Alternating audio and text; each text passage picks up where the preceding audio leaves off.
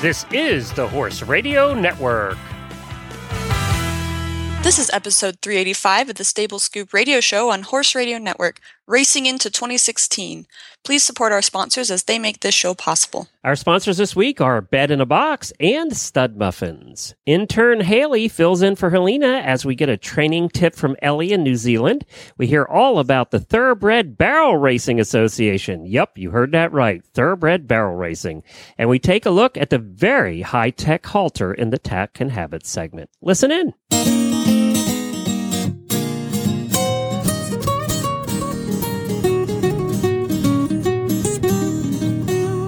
Welcome to the Stable Scoop, with weekly shows delivered right to you. With Helena and Glenn the Geek, live from the stable, it's every week. They'll bring you the news through hail or high water, while using their tails as their own fly swatters. So sit on down and laugh till you poop, cause it's time again for Stable Scoop. Stable Scoop. Stable Scoop. Stable Scoop. This is Glenn the Geek. And this is Haley Johnson, and you're listening to the Stable Scoop radio show on the Horse Radio Network. Well, Happy New Year, everybody. It's so good to be back here on Stable Scoop. Helena is off this week. She actually had a doctor's appointment, so she'll be back next week. And you know what? When you have to go when the doctor wants you. There's no choices anymore. So she was sorry she couldn't be here in this first episode. She really wanted to be. But we have with us Haley, our first beta intern here at the Horse Radio Network. Hi, Haley. Woo, thank you. It's glad to be back. It's good to have you here. Now, you started as our first intern. We put out a call 3 or 4 months ago, and you're kind of our beta. We were testing the whole what we wanted to do with an intern with Haley. Pig. Yeah, she's our guinea pig. And she's done so well that I asked her to fill in for Helena today and to do her first co-hosting job. So thank you for doing that. Yeah, glad to be here. Now, Haley, what have you done so far as an intern? I did an episode producing back in, I think, October with one of our jump jockeys that we talked to. And then I helped out. In the morning. Yep. By the way, it's been our most downloaded. It was our most downloaded episode last year. Was that episode you produced, and you booked that guest, and that guest got us the most downloads we had all year. Oh, you're making me blush. Yeah, it's true, though. He's really cool. I was really glad that he came on. He's hilarious. And then I also helped out with the first ever horse radiothon, and right. I mostly was kind of the operator behind the scenes, just helping Jennifer out. And that wasn't easy on Radiothon Day, was it? It was fun. I thought it was fun. I mean, those lines were hopping. So yeah. You had the hard part. The producer really, though, did. I know you and Jennifer were hopping all day long, and there was a lot going on behind the scenes for that 12 hours, too. Yeah, kind of a smorgasbord of phone calls and taking calls and things. So you helped out in the last hour, didn't you? Yeah, I did. Just a little bit. Yeah. Did you get to talk to Boyd off air? No, I really wanted to, but something got messed up with the lines. So they would, another time I'll talk to him. I know you were kind of looking forward to that. Do I get to call Boyd? Yeah, but you know what? I got to talk to Jimmy Schramm, and I think she's really awesome too. Yes, she is. Yep. It was a fun day, and thank you so much for helping out with that. We really appreciate it, too. Tell everybody that has not heard you on the air before a little about yourself. Where are you from? I'm in Logan, Utah, so that's very northern Utah, just kind of close to the border of Idaho and Utah. And by the way, everybody, she posted pictures of her riding in the snow the other day. It looked like a whole lot of snow the other day. It was a winter wonderland, that is for sure. I've got, I think she's 5 now. Now that it's the new year, she's a 5-year-old thoroughbred mare, and she's kind of been my off first the track project. No, she's not. Okay. She was kind of thrown into a sale with a dressage horse going to a very wealthy lady, and I don't know, she wasn't the prime material. I'm not sure, but anyway. She got her face kicked in, and so she wasn't as pretty. And so she needed a home, and so she ended up falling into my hands, and now I'm training her to be an eventer, and she loves it. Loves it. Well, you know what? It doesn't matter what she looks like to be an eventer. That's right. Yeah. And, she's grown out of it. It's funny how when you get them when they're 3, they just look like little scragamuffins. Yes, but now she looks like a horse. So yeah. Was that the one you were riding in the snow? Yeah. Uh-huh. Oh, wow. Pretty horse. Yep. Thank you. And she apparently is a real trooper too. Oh my gosh. She could be a police horse if she wanted to be. Well, that's what you want for an eventer, right? You want that temperament. So. She'll go, and she's got a pretty cool mind.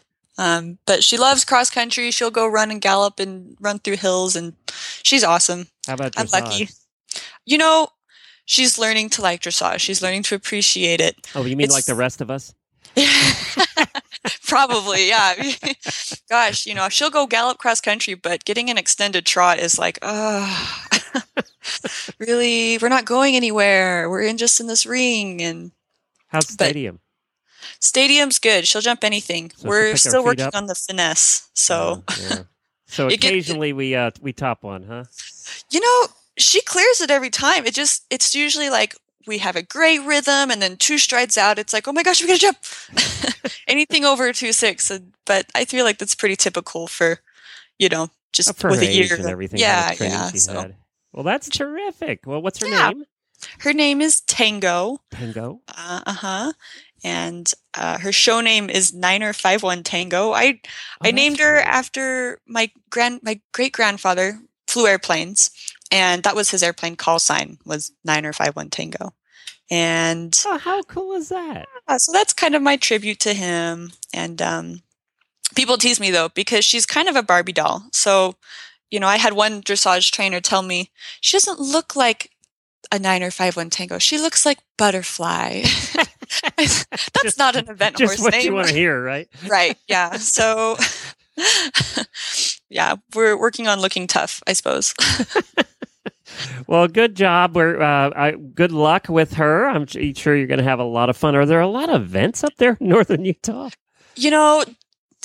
Eventing in the west side is different than back east, and it's quaint, and it's fun, and there's a lot of travel in between. There's 2 recognized events up here in Utah now, and then a couple of big schooling shows that are kind of like halfway between schooling and halfway recognized. So, enough to keep you busy throughout the year if you're in it for fun. Do you also hit some little jumper shows and dressage shows then too? Yeah, there's a collection of jumper shows going around. I think there's quite the hunter jumper population in Salt Lake, which is a couple hours south of me.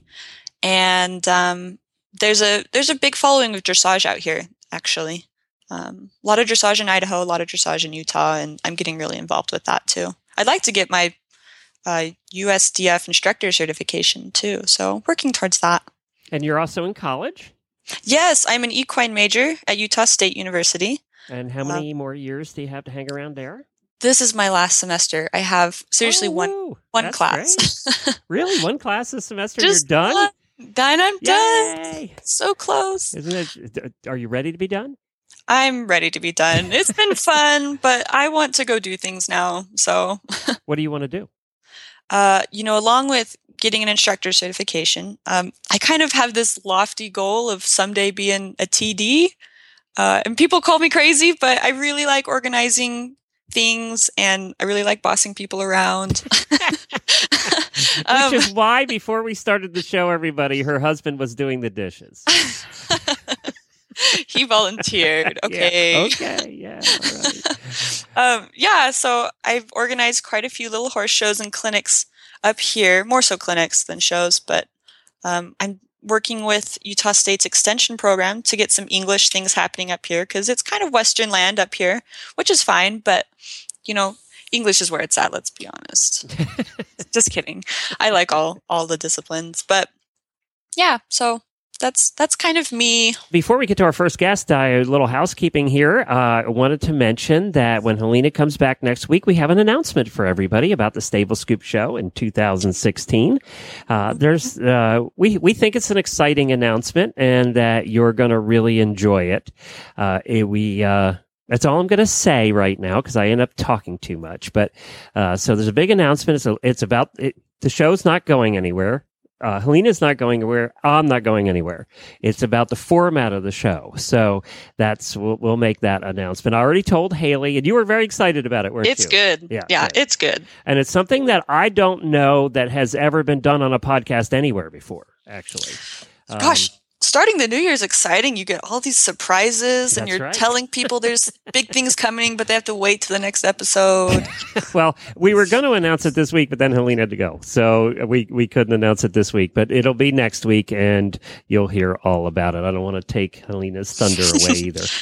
Well, our first guest today has been on the show before. Her name is Ellie O'Brien. You'll remember her because she is a natural horse trainer out of New Zealand with Finesse Equestrian Training.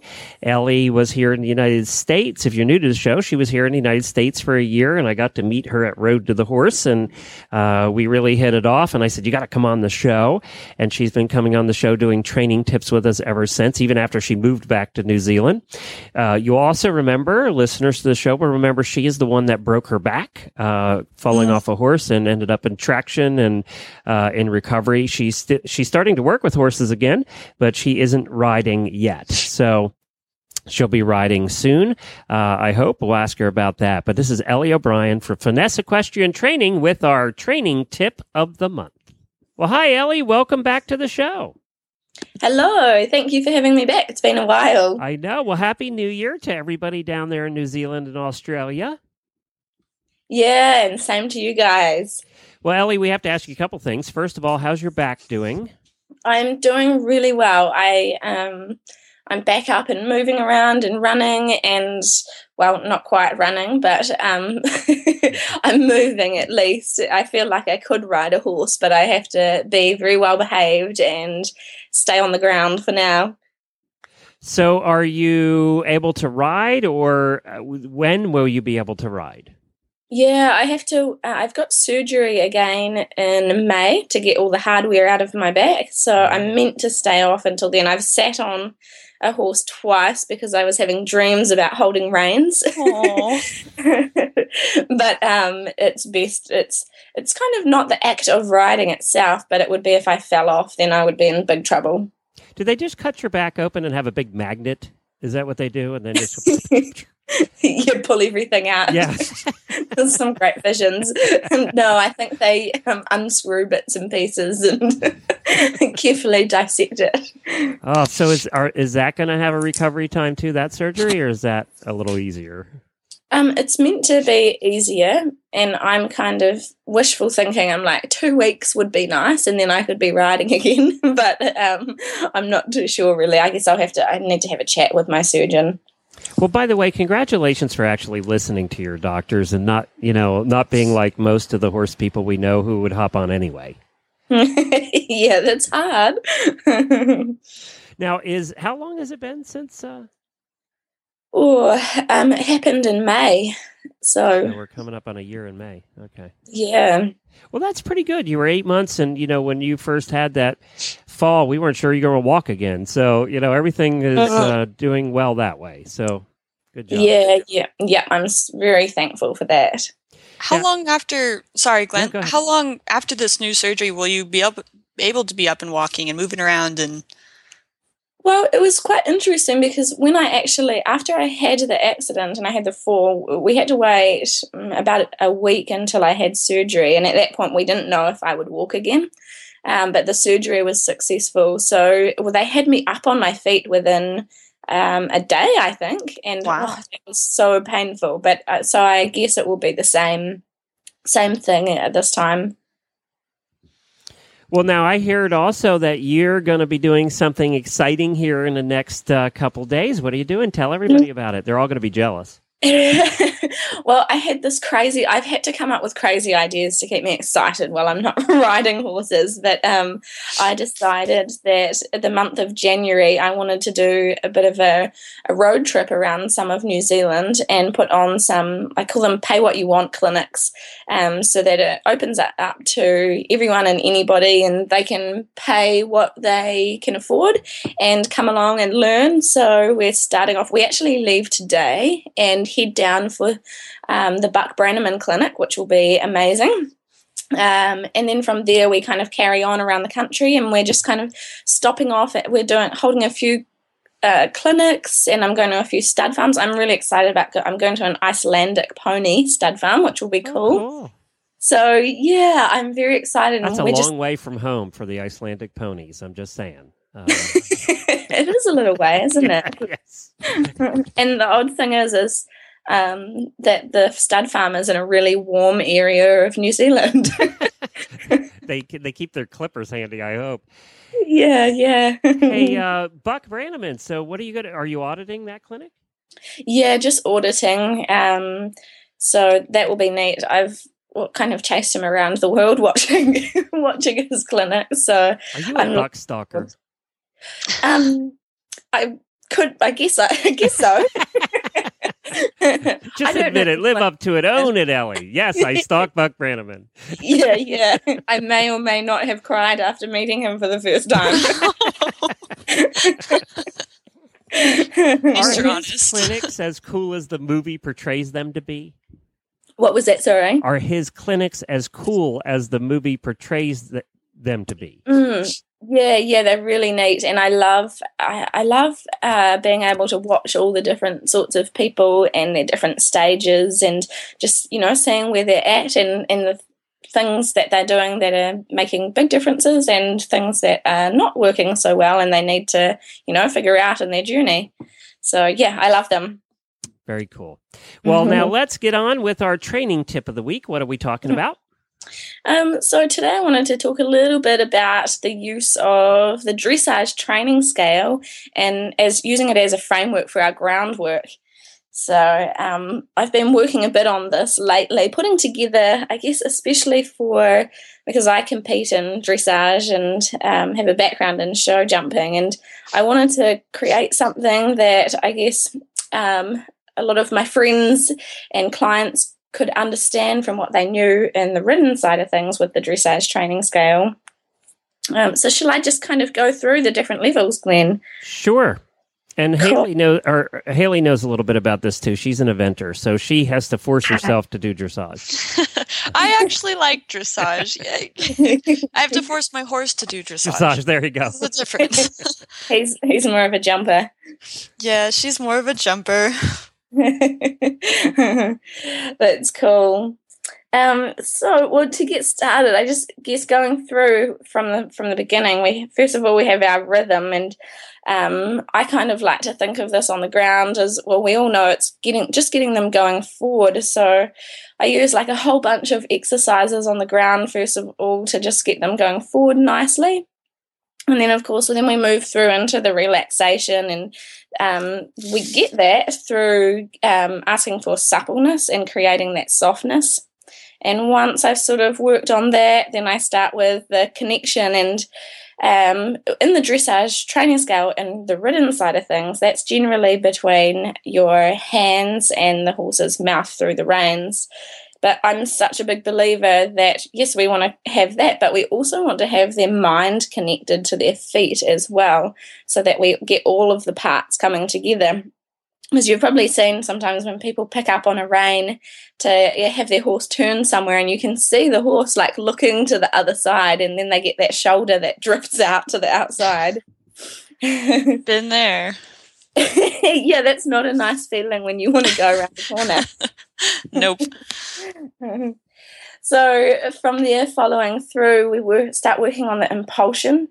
And now some people get caught up in this and think that that can be about speed and a physical aspect, which of course it is to a certain extent, the physical side of things. But I like to think of it as that it's energy that comes from the mind, because we want the horse to be calm and relaxed, but still have that power to go forward as well. And after that, we work on some straightness, and we don't do that by trying to force the horse to be straight. We get the straightness happening from doing all of the previous stages. So the horse has to be going forward. It has to be soft, and it has to be supple and be able to bend and have its mind connected to its feet, like I was saying before. And then we find that the straightness just comes through. And then moving up to our final stage in the training scale, which is collection, which comes from the horse being mentally balanced and responsive, but calm and relaxed at the same time. So using a whole heap of exercises on the ground to get all of these things happening. And once we have them happening on the ground, then of course it makes it so much easier when we take it through into the saddle, because the horse is already understanding those cues and what's being asked of it. So I have a question. I actually went to a recent instructor certification workshop stuff where we talked a lot about this sort of thing. And a big part of, is identifying where is your horse on this scale currently. How do you find where to start? Where is your horse on the scale? Yeah, so generally what I'll do is I will, if I have a horse come to me, or if the owner is working with it, I'll kind of have a look and just assess what sort of things the horse is doing nicely and what sort of things it's not doing so nicely. And I like to use a little problem-solving pattern where we ask, generally it's 5 whys, but sometimes you don't need to get to that point. But say if the horse was having some trouble with straightness, I might say, well, why is he not straight? Perhaps because he lacks impulsion and he lacks the willingness to move forward. So then I would backtrack it and say, well, why is he lacking this? Because there's no connection between the mind and the feet. Why is there no connection there? Because he's tense through his body and he's distracted. So then that kind of leads me to believe that, well, I need to work on a whole heap of relaxing exercises to build trust and to get him moving softly through his body. And most of us know that comes from doing a lot of lateral work, getting the hindquarters moving and the ribs moving and the shoulders and the neck and the pole and the jaw. Right. The whole picture.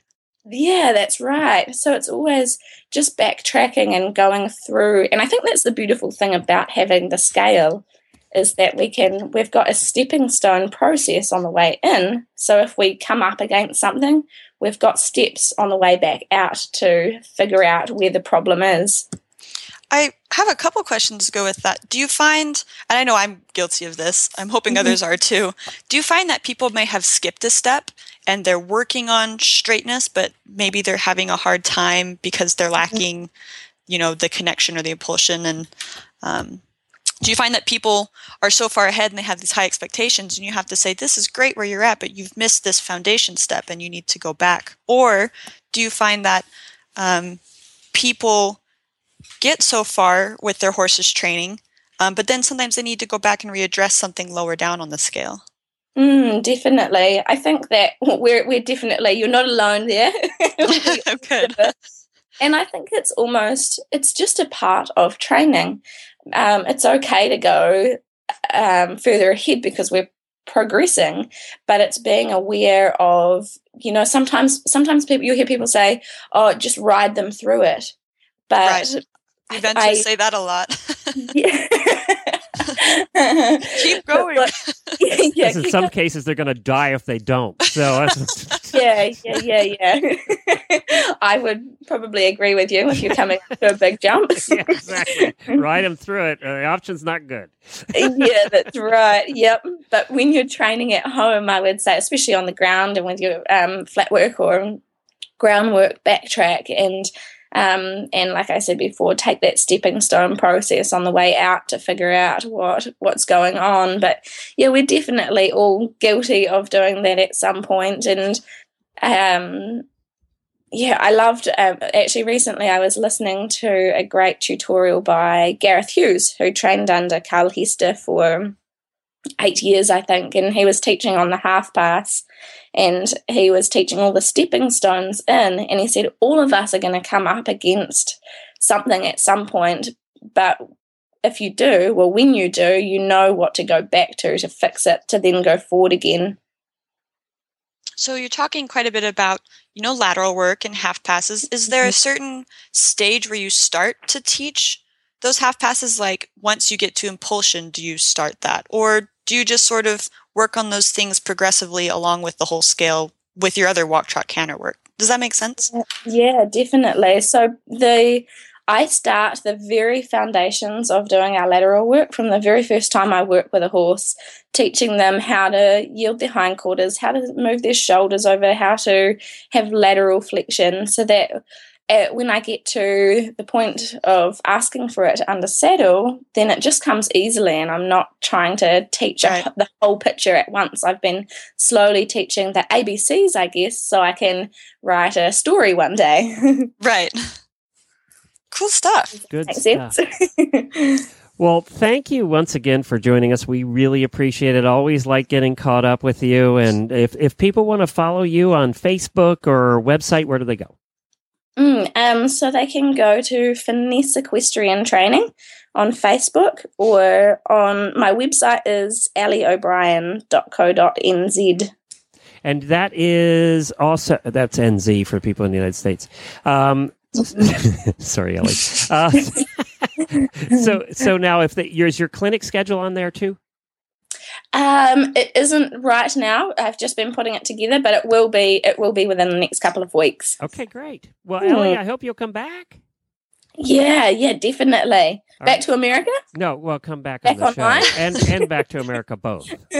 I would love hope your recovery is speedy. Yes, exactly. We hope you come back from that too. So, thank you so much. Thanks, Ellie. Well, before we get to our next guest, I have to ask you, did you get the Horse Radio Network branded stud muffins we sent you, Haley? I did. They're so cute. I wanted to take a picture and send it to you guys. And my horse loved them. They were delicious. We haven't found a horse yet that doesn't like a stud muffin. So. And she's picky. Oh, she's picky. It's like crack for horses. Yeah. It really is. But they are actually, I'll put in a plug for that. We actually got these, they will make now, and it's like an icing on top of the stud muffin. They will take your farm logo or your association logo or whatever, and they'll put them right on the stud muffin. So we got a whole entire case of them, and we sent them out to the hosts and interns. I was trying to figure out how they did that. I don't know exactly how they do it, because, that is really a small operation. They do a lot of the cooking themselves. And it's not like they took a little squeezy thing and, squeeze it on themselves. It looks like it's printed. Like, how do you print with icing? I don't know. It was amazing. It looked great. And thank you so much for Stud Muffins for doing that. But they are a terrific treat if you see them at your local tack shop or your feed store. Truly, there is not a horse in the world that won't eat a stud muffin. It is like crack for horses.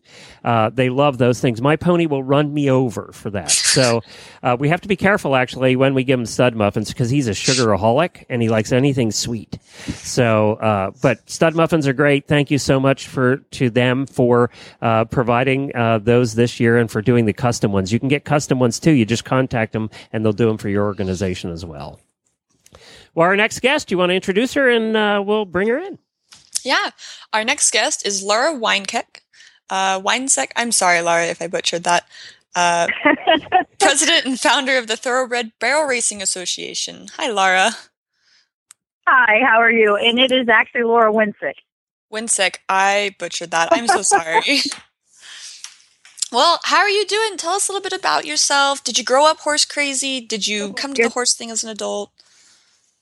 No, actually, I actually learned on mules. My dad had coon hunting mules, so when I was about 5 or 6 years old, I used to climb on them and ride them up and down the pasture, and then slowly got into the ponies and the crazy barrel horses. And in 2013, I was introduced to the thoroughbreds. Oh, and you figured out that thoroughbreds are the ultimate sport horse, huh? Oh, I tell you what, when I did this in 2013 and participated in an event that was called the Extreme Retired Racehorse Makeover that was in Ohio, and it was a barrel race, and you had 100 days to take a thoroughbred and turn it into a barrel horse. And my girlfriend she'd told me, oh, you should apply. So I applied for it and kind of thought everybody was nuts, went down to Kentucky, looked at one horse, and ended up, Spade chose me. She grabbed a hold of my jacket with her teeth and her ears pinned back. And I thought, if I'm going to do it, I'm going to make this a challenge. Oh, yeah. And that's the thing. I'm like, I'm going to make this a challenge because everybody said they're crazy and I'm crazy. So I'm going to make this work. And now she actually does riding lessons for me. And she's a big sponsor for Retired Racehorse Project. What we do is we go to different events and everything and say, okay, this is a thoroughbred, and she shows the barrel racing, and she's been all 3 years with Retired Racehorse Project in We were talking earlier about that with Stuart Pittman, and I had the opportunity to be the first barrel racing person to be on the track in Baltimore with a couple other contestants that were in it in 2013. And at the end of 2013, we said, there isn't anything for the thoroughbreds for barrel racing. And I talked to so many people that said, I have a barrel horse and he's a thoroughbred across the United States. And I said, well, let's try it. So we founded the Thoroughbred Barrel Racing Association, myself and some of the other contestants from 2013 that were barrel racers. And it's kind of just taken off from there. So I do not know very much about barrel racing. In the past, is there a certain level where you could only compete on quarter horses, and so you needed to make the Thoroughbred Association? Explain that to me a little bit. Well, no, not really. And actually, the horse that I competed on, and I'd shown at the Josie Junior World Championship, Quarterama back in the day, Quarter Horse Congress. I had ridden a quarter horse that actually had thoroughbred in him. So he was a big guy, and everybody said, that he couldn't turn barrels because he was tall and thin, and you said, watch turn this. The barrels different. Yeah, watch this. So it was a nice challenge to get into the thoroughbreds and do it. And we've got quite a few that are, that aren't the 16-hand horses, that are smaller ones, and like mine. We also have. Yeah, so I think it was kind of like Dale Simnington that actually is in Retired Racehorse Project also, that does the thoroughbreds and does the cutting horses. It was one of those things, or the ranch horses, I should say. Nobody thought to do it, or it was just something that nobody did, and now branching out into it, these guys can do anything. These horses. Oh, yeah. These horses can do anything you put their mind to, and we were talking earlier about them being kind of high strung. I have a thoroughbred here now that I use for riding lessons for my younger kids. Heck, we've had a 3-year-old on him, and it takes everything you can get the guy to canter. He just really leveled out and really calmed down, and he's kind of like the old plug horse at the barn. That's kind of the personality that mine has, kind of that sleepy, like, until I get her out on a track or something. But, man, when they know their job, they go for it, huh? You've barrel raced on quarter horses and thoroughbreds. It sounds like you're kind of partial to the thoroughbreds. Do you find there's reasons that maybe a thoroughbred might excel at that? Well, it's the thing I like about the thoroughbreds is when you get on a thoroughbred has been ridden, and we talked about this here at the barn. I'm actually on one now, and we're riding in the arena. We found that they've been ridden. These horses have been ridden 5, 6, 7 days a week, and they've had somebody on them, but they haven't had somebody where we talk about, Haley, with the leg contact and stuff like that. They've had a jockey on them, so they've had somebody up over their withers, but not really on their sides.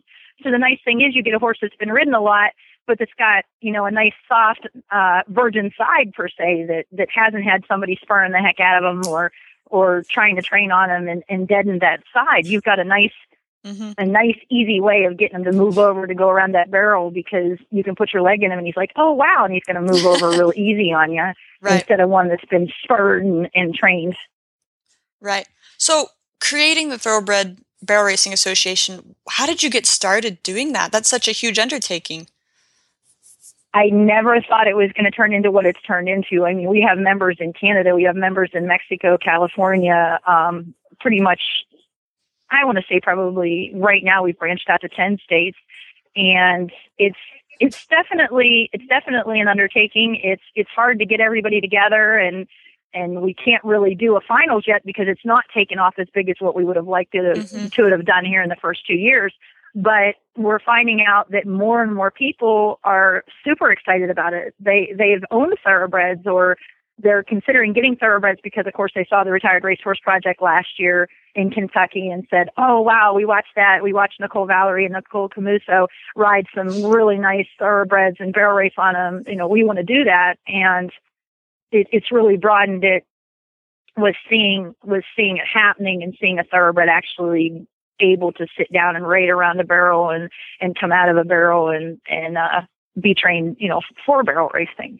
That is so cool. How many? I was going to ask, how are they time-wise compared to the quarter horse? How are they? What? I'm sorry. Time-wise, what on their finish times? Well, like I said, the young lady that won it last year in the barrel racing, she's actually right up there with the first and second division runners. And then you have others, part of the reason why we did this is because we've got people that are maybe riding third division and fourth division horses, which are about a second and a half off. And they're placing in second and third division. But what I try to tell people is maybe you aren't going out to run National Finals Rodeo, or you're not going to go be a part of the National Barrel Horse Association, but you just want to run your local shows and rodeos, and you don't want to go out and spend that $2,500, $3,000 on that quarter horse.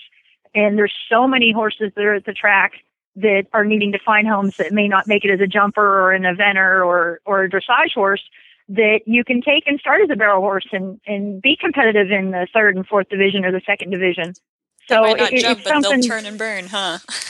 Yeah, exactly. That may not make it as a beautiful jump horse, but it'll sit down there and turn a barrel nice and be competitive for maybe that person that doesn't have the aspirations to become a national barrel horse champion, but that want to go out and just ride and barrel race and have fun.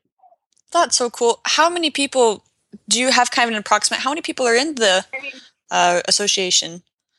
Right now, the Thoroughbred Barrel Racing Association, we only have, and this is 2016. So coming into 2016, we only have about 35 members.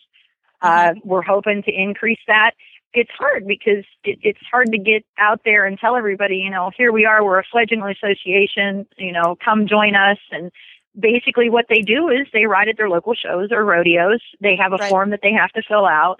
And, say they won that class, we need to know how many horses were running in that class. What did you place?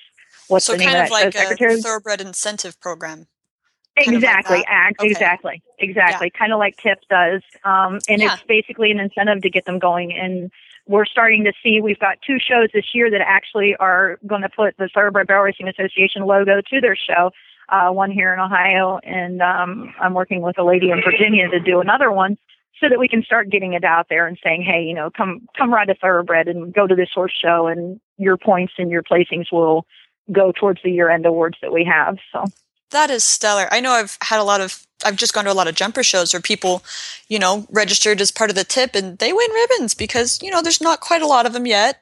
But it really is a fun incentive to get the thoroughbred out there and trying new and different things. And, just another way to kind of recycle their career.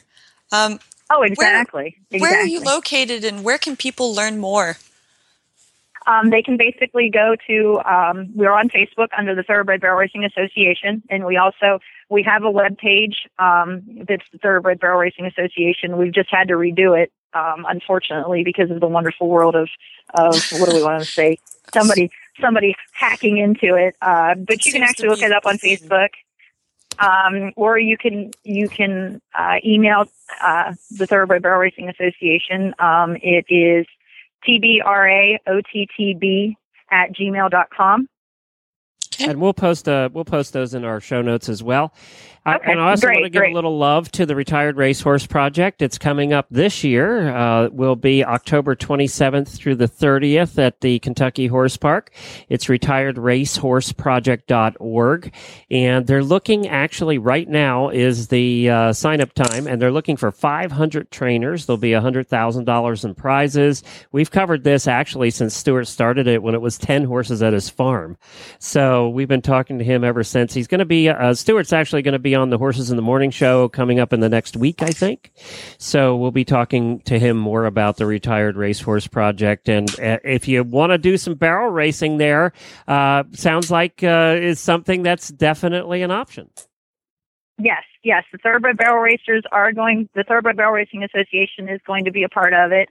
And right now they have the entries open for the trainers. They're open until January 31st. So what you're going to do is you're going to go in and apply as a trainer, and then find your horse and come compete in October. I'd love to see as many barrel racers as there are dressage riders this year. And you know what you could do now that we got thoroughbreds doing this? You could put a small jump in between each line. So you're doing a jump, maybe the turn. Maybe I could do that for the freestyle portion. It sounds like it would fit. It would be great. Just put a jump in each line, and you've got a jump, a turn, a jump, a turn. It's perfect.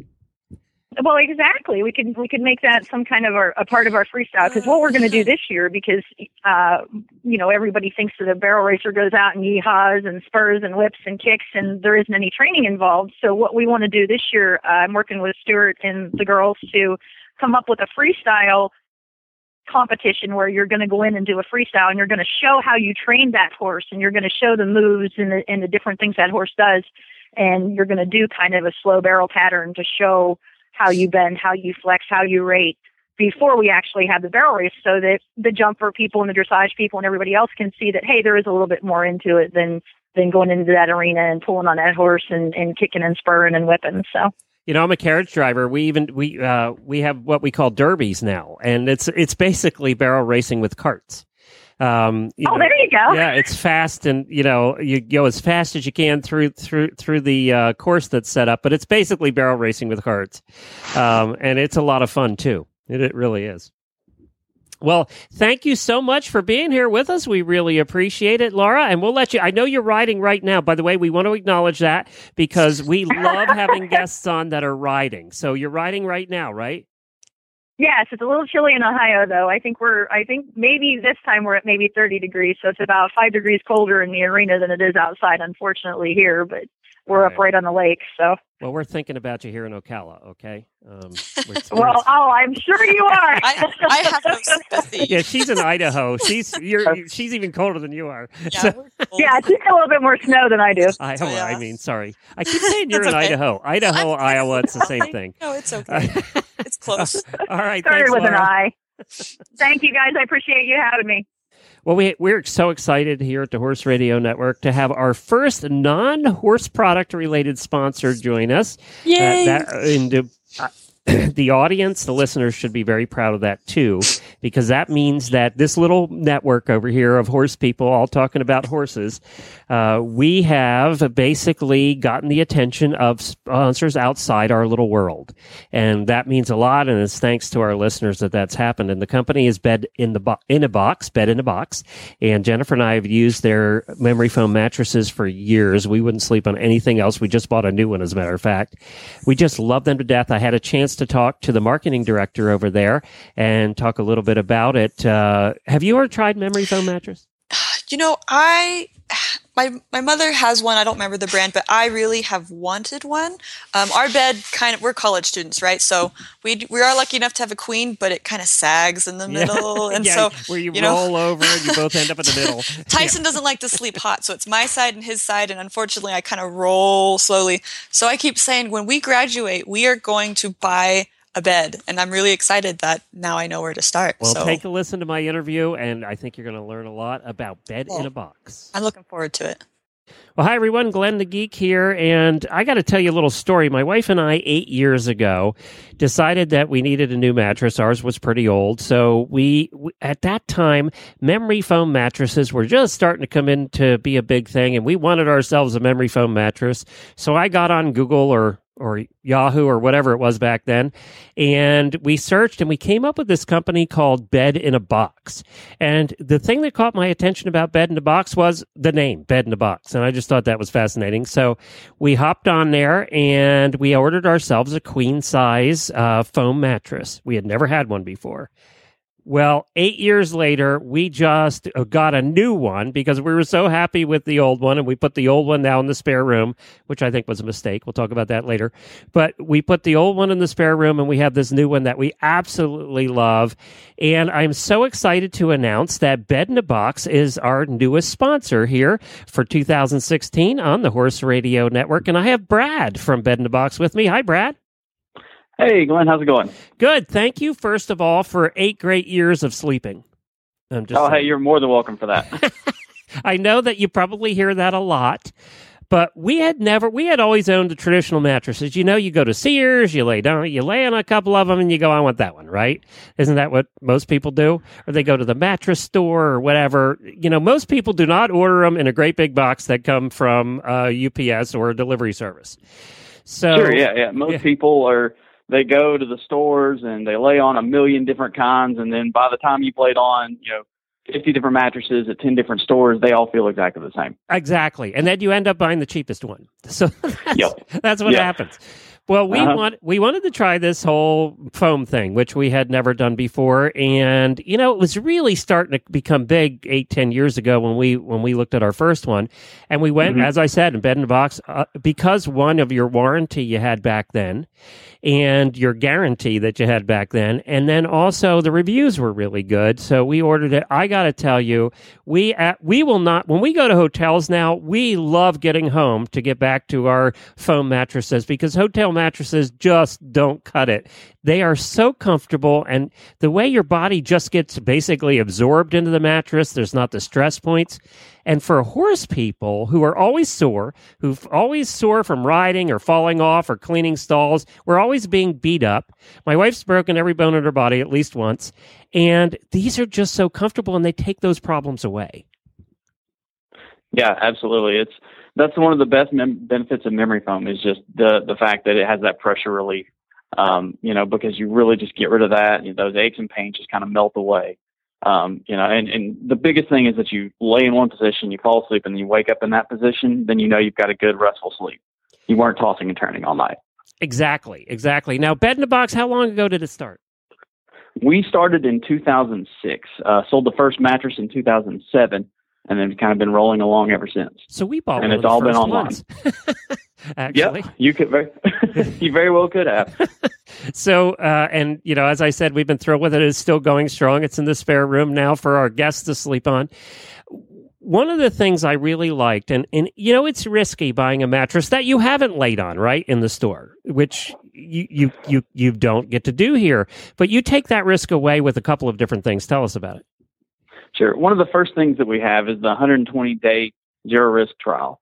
Basically, what that means is from the first day that you get the mattress up until 120 days later, you can lay on that every night, try it out, whenever you want to, and see, is this the mattress for me? No pressure of, I have to make this decision soon. Take your time, make sure that it's the right mattress for you. We want you to be happy with it. And so if I don't like the mattress, I just call you up? Yeah, you just call us up, and our customer service team is excellent at, identifying any problems that you're having with it. We try to work with you. If there is something that we can do to maybe help you sleep a little more comfortable on it, we certainly go to that length to do it. If not, then we take care of arranging the return process. Well, I got to tell you, too, one of the things I recommend when you first get your first memory foam mattress is to sleep on it for a week or two before you decide. When the first couple of nights are different because it conforms to your body much differently. Well, the other mattresses just don't.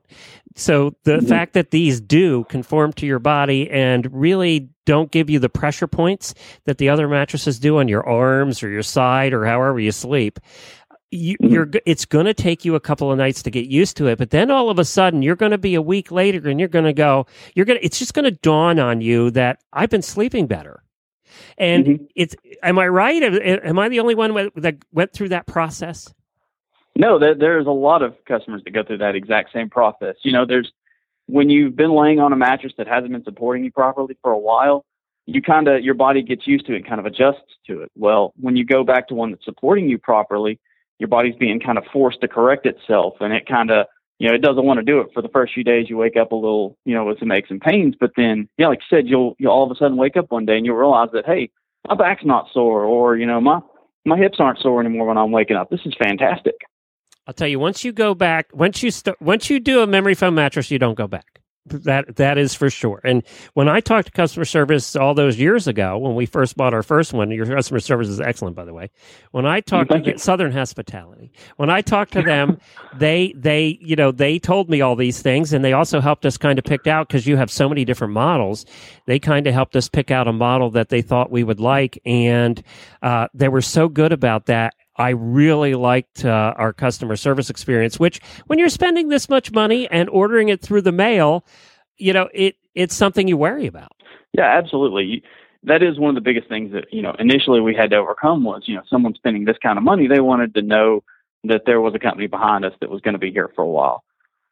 So, we definitely wanted to make sure that all our customer care agents were trained and made sure that they understand that, taking care of the customer is the top priority for us. We want you all to sleep happy. That's that's absolute priority for us. I got to tell you, if you guys have not tried a memory foam mattress and you're due to get a mattress, or you just want to get a new mattress, or what the heck, you don't need a new one, but you want a better night's sleep, then visit bedinabox.com. And the reason it's called Bed in a Box is this thing actually, your mattress will actually come in a box. And you open up the box, it's kind of pressure packed because it is foam. It's kind of pressure packed. You open up the box and you take the plastic off, and your mattress grows, and within about an hour you can sleep on it. Yeah, we tell people now that by the time you get done making the bed, it's ready to go. And the other thing it eliminates, every married couple will know what I'm talking about, and it's that extra arm. One of the two of you, no matter how you're laying, has the extra arm. You know exactly what I'm talking about. Well, it eliminates that because your extra arm kind of sinks. It has a place to go now without a pressure point. And so every married couple knows what I'm talking about with the extra arm. Okay, now you have several different choices on the website. What's the best way for people to figure out what's best for them? Usually the first thing that we tell people is, are you a back sleeper or are you a side sleeper? If you're kind of in between, we start from there. So if you're like a back sleeper, most people usually, if they sleep on their back, prefer a firmer mattress. So that's kind of the way we'll go with it. If you're a side sleeper, you usually want something softer because your hips and your knees are going to kind of sink down into the foam a little bit more. So you need a little more cradling support. And what I recommend is just call them. Call them and talk to them about this, and they'll recommend one for you that will best fit your situation and your price point, too. Both of those things. But I can't recommend, my wife and I, Jennifer and I, cannot recommend it enough. Bedinabox.com. There's other memory foam companies out there, but I doubt there's any that have the customer support and really that have the 120-day zero-risk trial, the 20-year warranty, and the free shipping, everything that goes along with bedinabox.com. Thank you so much, Brad. We appreciate you being on. And again, thanks for so many years of good sleeping.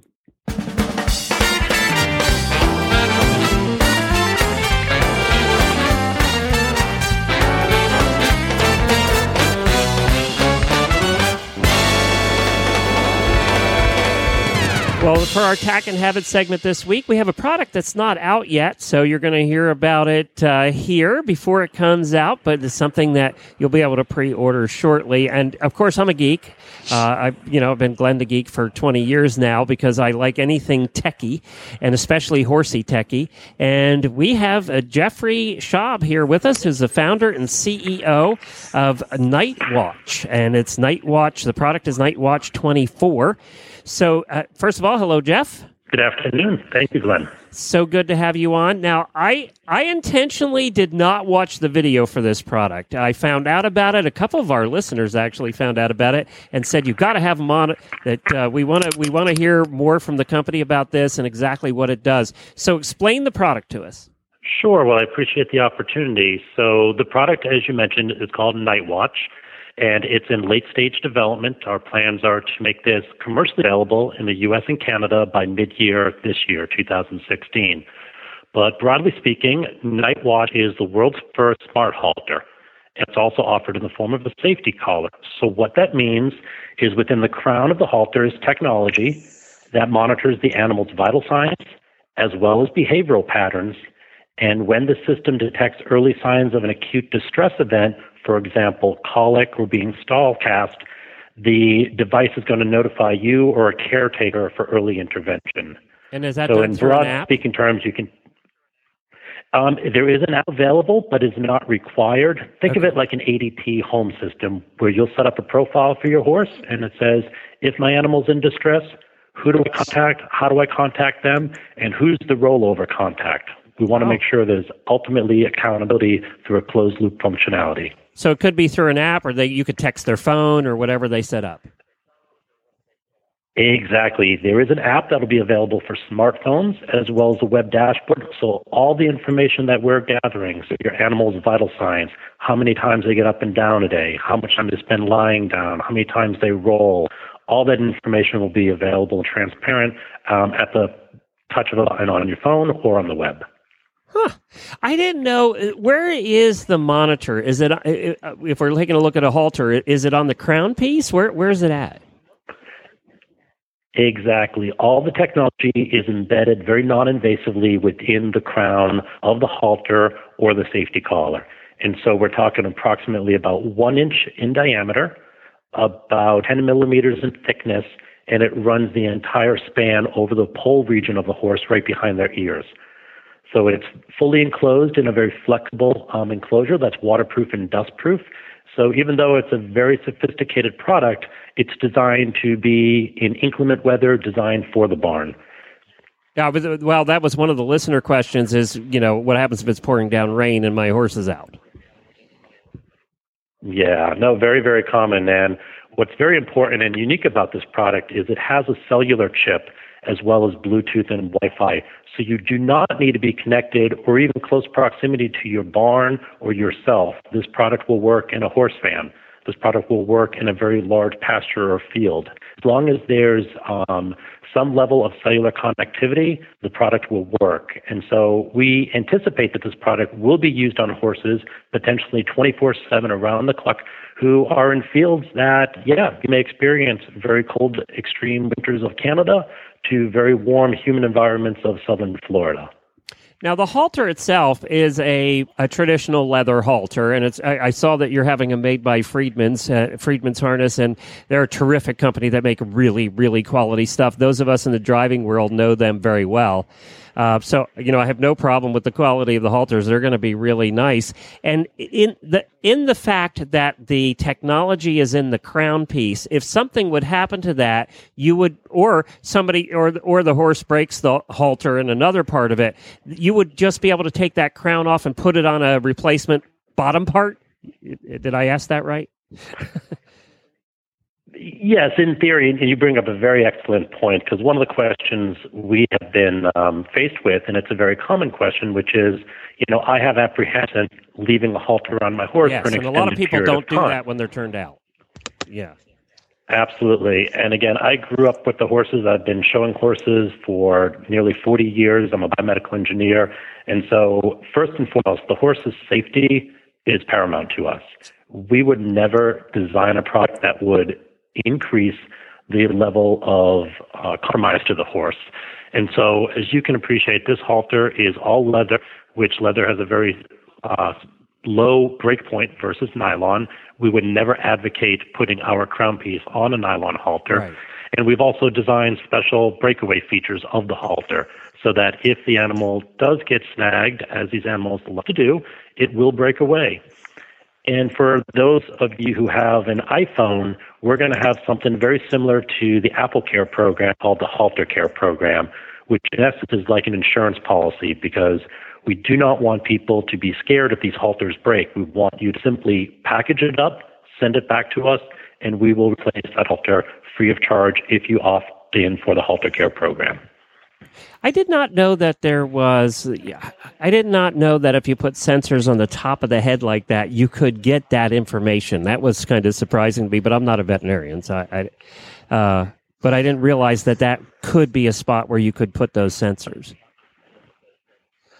Yeah, it was a little bit of an unknown when we started on this journey almost 3 years ago. Wow. Unfortunately, we lost a horse who was only 8 years young to a very rare colic event in the middle of the night.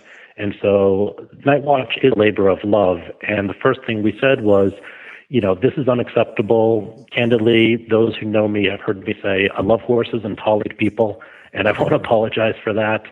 And so these horses are paramount, and we said we need to design something that is not going to change the operations of the barn. And so looking at the halter was the path of least resistance. And we're using a very sophisticated technology. And Glenn, I know you love the technology, so I'm going to geek you out for a minute. Good. It's called ultra-wideband impulse radar. Oh, yeah. And so what we are doing is actually physically measuring the displacement of the microvasculature in the pole region as well as the soft tissue of the upper respiratory tract. So it's analogous to sonar in which we have a sampling rate of more than 100 times a second that's measuring the physical contraction and restrictions of that microvasculature and also changes in that soft tissue. And so the art is in the signal conditioning and processing, which allows us to get this. So you don't have any exposed contacts, you don't have any exposed wires. It's a very different way to look at biometric function in these animals, unlike the historical way, which is electrical impedance. Geez, you and I know horse people. They're going to be sitting there watching their screens all day, especially if they board their horse or if they, like us, when we put our horse out in the back field at our farm, we have 11 acres and it's very long and narrow, so I can't see them when they're in the back pasture. We'll all be sitting there all day watching and seeing, is he moving around? Is he rolling? We're going to be doing that all day. I would be guilty of that. It's just going to be such a time sucker, right?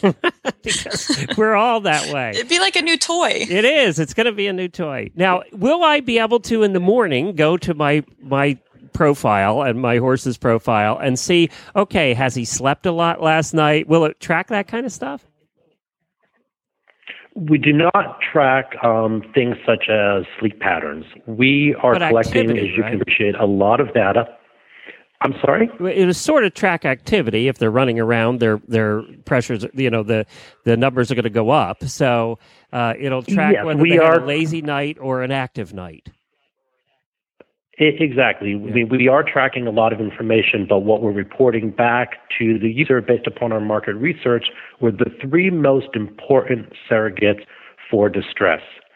As you can appreciate, there's a lot of technology out there that report on things such as how many steps the animal walked, how many calories they burned.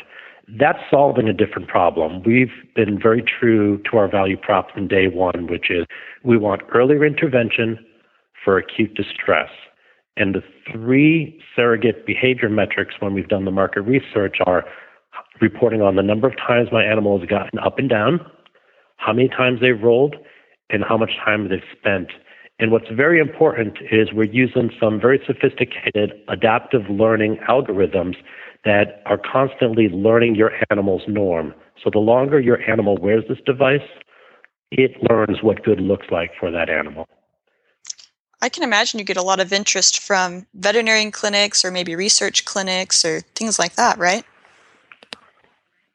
We do. We were at AAEP meeting in Las Vegas last month, and it was our first exposure to the professional community. And I'm not embellishing when I say that our booth was never silent over those 3 days. I bet. We have been working in collaboration with Haggard in Lexington, Kentucky, to give us clinical guidance on the development process. And so we've always had the vet community at the forefront of our priorities. Now, I do have a question. This came from one of the listeners when we have a private listeners room, and when I put in there that we were going to be talking to you guys, they did have some questions. So one of them was, and our horses do this too. I have a Hackney pony, and if you know about Hackneys because you were kind of you've seen them in the driving world. They're naughty little devils, basically, and he is playing lip tag with everybody he can get a hold of. And one of the questions was, if they're playing lip tag and somebody bites down on the top of that halter where the sensors are, how tough is it, was the question. It's a great question. The real answer is I don't know, quote unquote, how tough it is, but we have designed the enclosure to be, as I previously mentioned, water and dust proof, but also shatter resilient. It's a flexible polyethylene pod with material very similar that's used in hockey helmets that a lot of the juveniles wear. Mm-hmm. So we wanted to absorb some level of shock. But again, like every new product, it's perfectly imperfect. If you could dream of a possible scenario, I am sure at some point it's going to happen. Yeah, and especially with horses. So now you have two. One thing that triggers, I've had questions, which is, I'd love to turn out my horses, but they'd love to play with each other's halters and collars. Next thing I know, my halter and collar is in a large pasture. What do I do? And an important feature of Night Watch is the GPS location. So besides knowing where your animal is at all time, if your halter or collar does slip off in a large field, you'll simply go to your smartphone, you'll put in the location, you'll physically walk to and retrieve that device. I think you need to make attachments for fly masks. And horseshoes. Absolutely. And horseshoes. How many of us have horseshoes? I know. This is very cool. Now, do we have an idea on the price? We do. We are going to be offering a special introductory price that starts at $500 per device. And that'll be during this introductory phase in the first quarter. And there'll be more information released very soon on that. And then once we are fully commercially available, which is more late summer, that price will be increasing. And are there now, in addition sizes? to the acquisition? Sorry. Go ahead. No, go ahead. So yes, there will be 3 different size halters, and there'll be 4 different size collars available at launch. But in addition to that $500, what's important to remember is that this is a device that doesn't need constant monitoring by you. That's where we alleviate that stress. So in addition to purchasing the halter or safety collar, you will be required to sign up for a monitoring service, which is an annual contract, which is equivalent to just about $1 a day, just under $1 a day, or $28.99 a month. Well, I think it's neat. What do people do if they want to become, if they want to be notified when it's available to order? Absolutely. You can go to our website, and that's nightwatch24.com. And under the information section, you can simply fill out a form, and you'll be entered into our database to be notified when pre-orders are available. And as previously mentioned, that's going to be sometime this first quarter, and that will include a special discounted price that starts at $500. Well, that was interesting, Haley. One of the things we forgot to ask him and we talked to him about earlier was that the battery life, he said, if you use it every night, overnight, let's say they're turned out or whatever, it's 5 to 7 days, or even in their stalls for that matter. It's 5 to 7 days, and then you actually have a wireless charger. You just set it on this cradle-like thing, and it charges in 3 to 4 hours. So, which is like, a trail ride. And then you asked a really good question off air, and that was, is it really heavy? And, technology today is pretty light, but the batteries are what would be the heavy part. And he said he said it's ounces. So it's like nothing. He said it doesn't make a difference. Because batteries are where the heaviness always comes into your laptop and everything that you're using that needs charge. It's the batteries that are the heaviest part. Transistors and things like that now, little circuit boards are so tiny anymore. So they don't tiny. weigh anything. Yeah. Yeah, I was pretty amazed. Ounces, that's nothing. Now, the price, we'll see. It's going to be interesting with the price the way it is, because basically you're looking at, $800 the first year between the cost of that and of the halter and the monitoring. But you know what? We're crazy horse people. We'll spend that to make sure our horse is healthy. Well, and if you have a horse that's in stall rest, you're probably paying about that much anyways for vet care. So maybe that'd be a really good way. To colic, that's prone to colic, then you're not going to think twice. It's one vet. It's bill. just part of the monitoring. Right. Yeah. So if you look at it that way, it's a vet call, and especially those high dollar horses. Yeah, I mean, exactly. You can't replace. I mean, the insurance only does so much. That's right. I can see that being important in those areas for sure. Well, interesting product. Nightwatch24.com. Technology comes to the horse world. The future of the horse industry. Yeah, smart guy. Well, thank you, Haley. You were terrific. Yeah, it's so fun. I love doing this. Co-host. So you'll hear more of Haley. She's lined up to do more work as an intern with us this year, and I hope all the interns are as good as you. Oh, I do too. Because it's really hard. No, I'm just kidding. I'm just kidding. Everyone will be great. If you love the show, you'll be great. And if you want to intern, if it's something that you think you want to do, you're in college like Haley, or we ask that you be 18 years old. And, what we start you off with actually is doing the producing job for a show. So you say, I want to produce the dressage radio show. You would book the guests for that night. Basically, the show is yours. And you book the guests, you get everything set up, and then we might throw you in the deep end and have you help interview your first guest, right, Haley? Yeah. Well, and bring your wings, because you'll be flying by the seat of your pants. That's for sure. and you did great. Look, it turned out to be our most listened to episode of the Horses in the Morning for the year. So I was really glad to hear that. It's really super cool. fun.